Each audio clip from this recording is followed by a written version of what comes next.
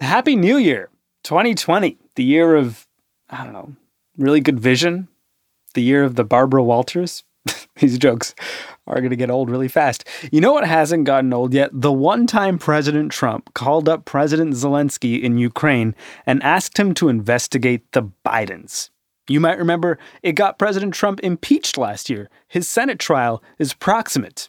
Anyway, back in April, before the world really knew the name Zelensky, we did an episode all about the guy on the other end of that phone call because his story is incredible. And because we're still taking a little tiny well-deserved break from daily podcasting, we are serving up that episode again today. You're welcome.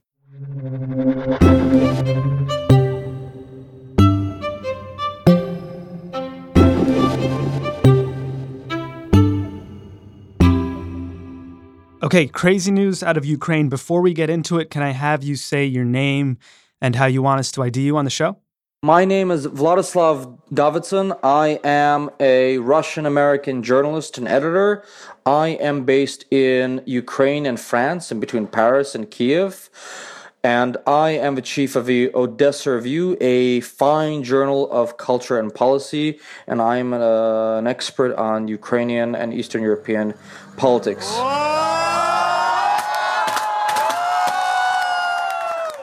So we had an election here in Ukraine, which I monitor as an election monitor, which is a historical election. Друзі, у нас є результати екзит-полу 72,7%. Ukraine's president Petro Poroshenko was voted out of office after 5 years for a few different reasons, and the Ukrainian voters, by an overwhelming majority, has put into power an amateur comedian, television actor, into the presidential chair. By a landslide. Yes, on Sunday night, I watched the results, as did all the other journalists and analysts covering the elections. It was between 72 and 74.5% projected that Volodymyr Zelensky received in the count. I'm feeling good. Thank you. Thank you, everybody. And who is this gentleman? This gentleman is a 41-year-old actor, a comedian. He is a guy who plays the president on TV. It's as if Martin Sheen, after having played President Bartlett on The West Wing, was elected to that exact same office. I hope that by the time we're done with our 4 years here, we'll have seen to it that every young person who chooses can go to college and beyond, regardless of their economic status. But also having included subplots within the show being part of the actual campaign with a wink and a nod to the electorate. So for those people who haven't seen the show, what was the president he played on TV like? He plays a history teacher from the outskirts of Kiev who makes a kind of profane, curse-filled speech to the Ukrainian population about the elites and the oligarchs and how bad they are. Знаешь, почему ножи собачьи? Да потому что мы свой выбор с тобой начинаем в будках. Понятно? А выбирать-то не из двух. And then he has that speech taped by one of the students who uploads it to the internet, and a crowdsourced campaign takes place, and he becomes a president of Ukraine without really trying, being a very clean and pure fellow who represents the spirit of the people, an ordinary man of the street who becomes the president by accident.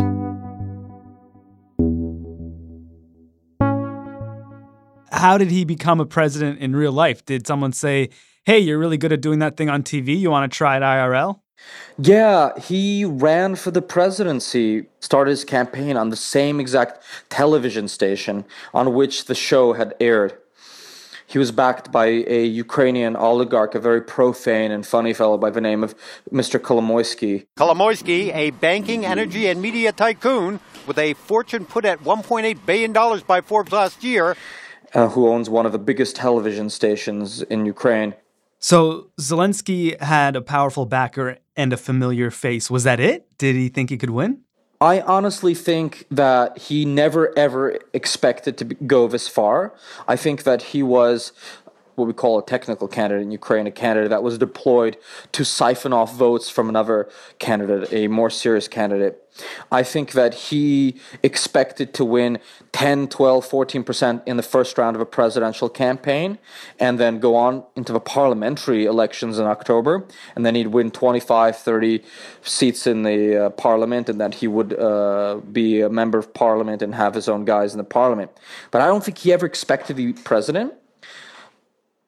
He was massively successful, I think more successful than anyone ever expected. Himself, his backers, the president, the entire population. He was never supposed to go this far. You've actually sat down with him, right? What's he like? I am one of a few journalists or policy analysts or anybody really to sit down with him. He does not really give interviews. He is surprisingly very macho. He's not a very big guy. He must be about 5'5". He is very muscular, very slim. He obviously lifts weights. He is psychologically and emotionally extraordinarily intelligent and sizes up people very, very, very quickly. He has not really talked about what he actually intends to do for the most part, with some small exceptions in terms of policy. So he represents, I think, different things to different people, and he hasn't really dissuaded people from the fact that he doesn't really believe what they might think he believes, right? And he's Jewish? Is that significant for Ukraine? It's amazing. I'm actually someone who works on the Jewish-Ukrainian relationship a lot. I myself am Jewish. I'm a Russian Jewish American. And this is the second country after Israel which has both a Jewish prime minister and a Jewish president-elect at this moment. It's utterly remarkable in that way. This is the cradle of Jewish civilization in many ways, of Ashkenazi Jewish civilization, but only about a third of 1% of the population are of Jewish descent. He is not religious. He has openly spoken about his Jewish identity in the public sphere. He would say things like, I am of Jewish blood, Russian culture, and Ukrainian patriotism. And everyone here knew that he was a Jew, and no one cared about it, I think, for the most part. And that is really an indicator of the fact that this country's changed in a lot of ways, and anti-Semitism is not really a big deal here. Tell me about the campaign. He was running against the incumbent Petro Poroshenko. What was it like? He didn't really campaign at all because I don't think he really has much grasp of policy issues. So he basically just kept giving comedy shows. У нас сегодня просто концерт, никакой агитации. And he challenged the president to a debate in a stadium, which was basically not unlike a boxing match. Я не политик. I am not a politician. I am not a politician at all. I am just a human being, an ordinary human being, who has come to break this system. I am the result, Petro Poroshenko, of your mistakes and promises. Including a drug test that both sides agreed to before the match. What? Yeah, he demanded that the sitting president take a drug test before he would debate him. Petro Poroshenko gave his analysis on live television in front of journalists. He also signed a document allowing for the results to be released, but only regarding drugs and alcohol. How did they do on their drug tests? The presidential administration had to release a press release saying that the sitting president of Ukraine was not taking LSD or anything related to hallucinogenic narcotics. And then when Mr. Zelensky, now President-elect Zelensky, took this test, it was in a drug clinic that a friend of his owned, who was actually a bit actor in one of his skits. What? Yeah. Yes, I donated blood. Everything, all the blood they needed, they pumped out of me. I have a lot of blood, thank goodness. The blood is young. The presidential administration spread rumors that he was a drug addict, that he was doing coke all the time, that he was a cocaine addict.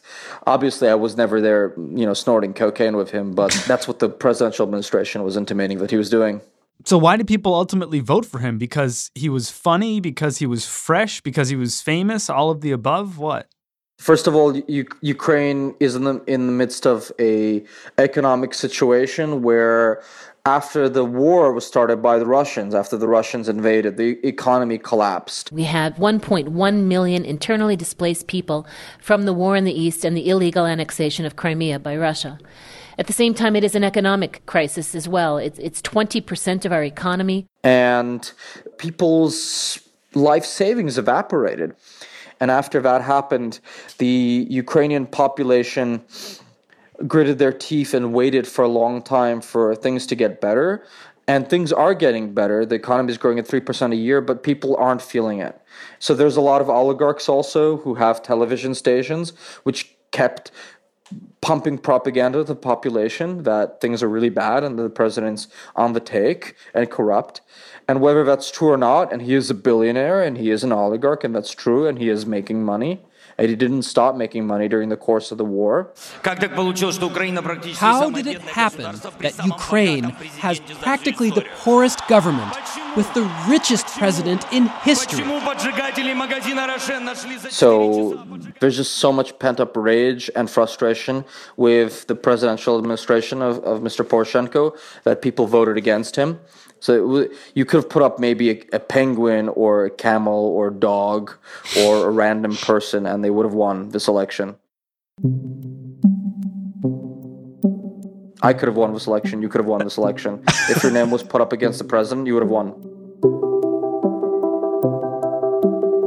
It is a total and utter and axiomatic and categoric humiliation for a sitting president.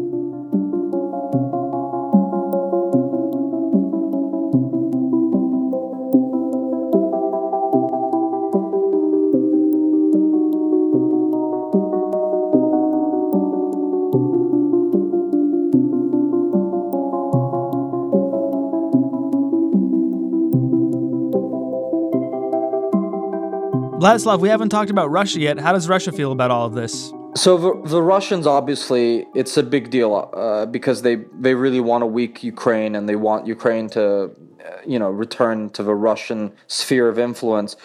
President Poroshenko lost because he was not good on internal stuff, but on the external relationship with the Russians in terms of Ukrainian nationalism and the Ukrainian nation, he was very solid.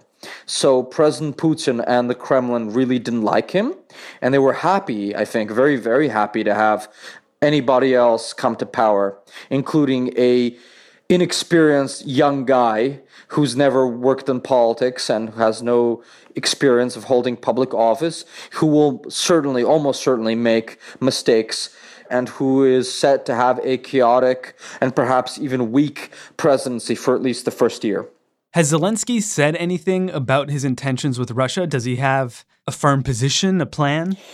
Look, he has said all the right things from the standpoint of the Ukrainian elections, and he's been fairly belligerent in his rhetoric. Certainly not as belligerent as President Petro Poroshenko, but he has said the things that you would expect him to say. Why is Ukraine's relationship with Russia so important? Well, look, Ukraine is one of the biggest countries in Europe. It's a strategically, geopolitically, politically, economically important country. And what happens here has a direct effect on, the NATO and the East European defense posture. And Ukraine was part of the Russian Empire, and then it was part of the Soviet Union. Happily, unhappily, that's a different question, but it's a country that has never been independent except for 3 years in the last 300 years. Does that make sense? Yeah. Do you think Russia will look at this inexperienced, fun actor who had his buddy do his own drug test that he called for and see some low-hanging fruit to go in and just walk all over this guy? Look, these guys are really, really tough, to put it mildly, and they will look at this guy and they'll say, this guy is weak, this guy is inexperienced, and we might use the opportunity to press our advantage. That could mean anything from a diplomatic campaign to a full-scale invasion, and certainly there's a huge risk to the Ukrainians that the election of a young guy who's not had any kind of experience in this kind of thing before might lead to more aggression in one way or another from Russia. I hate to make everything about the United States, but it just seems so comparable that people were thinking, oh, this guy, he doesn't have experience, but he can do it. At least in the United States, people could say, oh, Donald Trump, he's got business experience, I guess. Sure. Maybe he can run the country. This guy, he's got acting experience. Maybe he could run the country. It seems even more far-fetched. Did they look at the United States and go, oh, that's working out well, let's try that? Yeah, I'm not sure that they actually looked at the model in order to say, oh, that's a great thing. It's not quite the same as Donald Trump because Volodymyr Zelensky, is not really a populist in the Western European sense because he has not taken any right-wing or ultra-right-wing positions. It's actually much more like Reagan than it is like President Trump. But Reagan ran the state of California, the biggest state in the Union, for years before he became president. Yeah, that's true. In the way that he is like Reagan, he is an actor who has a role that he played on TV that he's actually playing in politics now. He's just a guy who represents an opposition to the elite. And the elite here is really nasty and corrupt. It's not the same as it is in America, where people pay their taxes, and it's just very different. It's a really extraordinarily corrupt country, and people are really angry. So there are a lot of people who are promising an end to that. It's not only him. But the question is, I guess, can he do it? Can this guy with literally no political experience, who didn't think he could win, who is, instituting all these stunts during the campaign. Sure. Can he fix a country with deep-rooted issues regarding corruption and influence? And he was backed by an oligarch, right? I mean, yeah, he was totally backed by an oligarch. Actually, everyone who comes to power here is either themselves an oligarch or backed by an oligarch. Fair. So there's really no way to come to power if you don't have oligarchic connections, money, and television stations. That's the most important thing. It's really a corrupt country, and things are really based on 15, 20 people fighting between themselves and arguing between themselves, right? It's a really complicated situation that way. That said, can he do it? I think it'll be extraordinarily difficult for him because politics here is so cutthroat and so shark-like that he will be eaten alive by the really cynical and vicious people in parliament. He'll have IMF debt to pay off. He'll have 7 or 10 really vicious and very smart oligarchs positioning themselves to take stuff from him.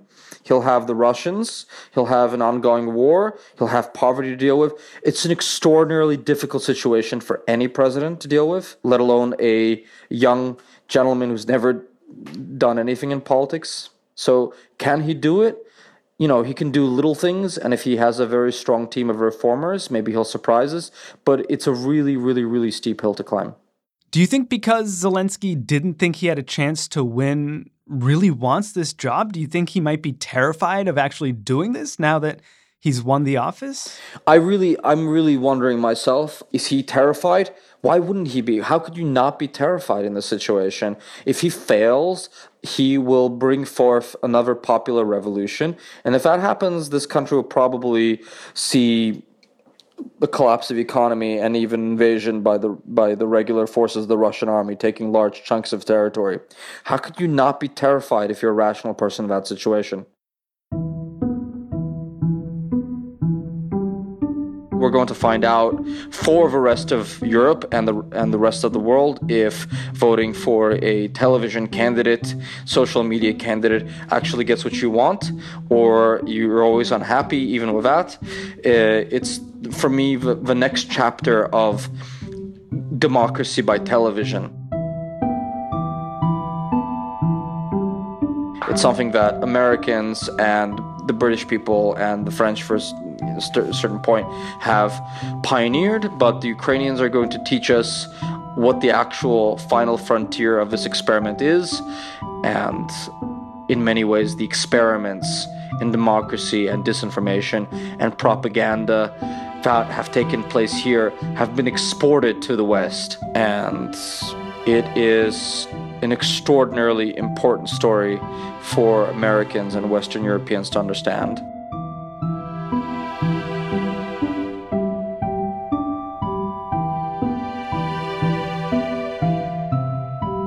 Vladislav Davidson is a Russian-American journalist and editor. He is based in Ukraine and France and between Paris and Kiev, and he is the chief of the Odessa Review, a fine journal of culture and policy, and he is an expert on Ukrainian and Eastern European politics.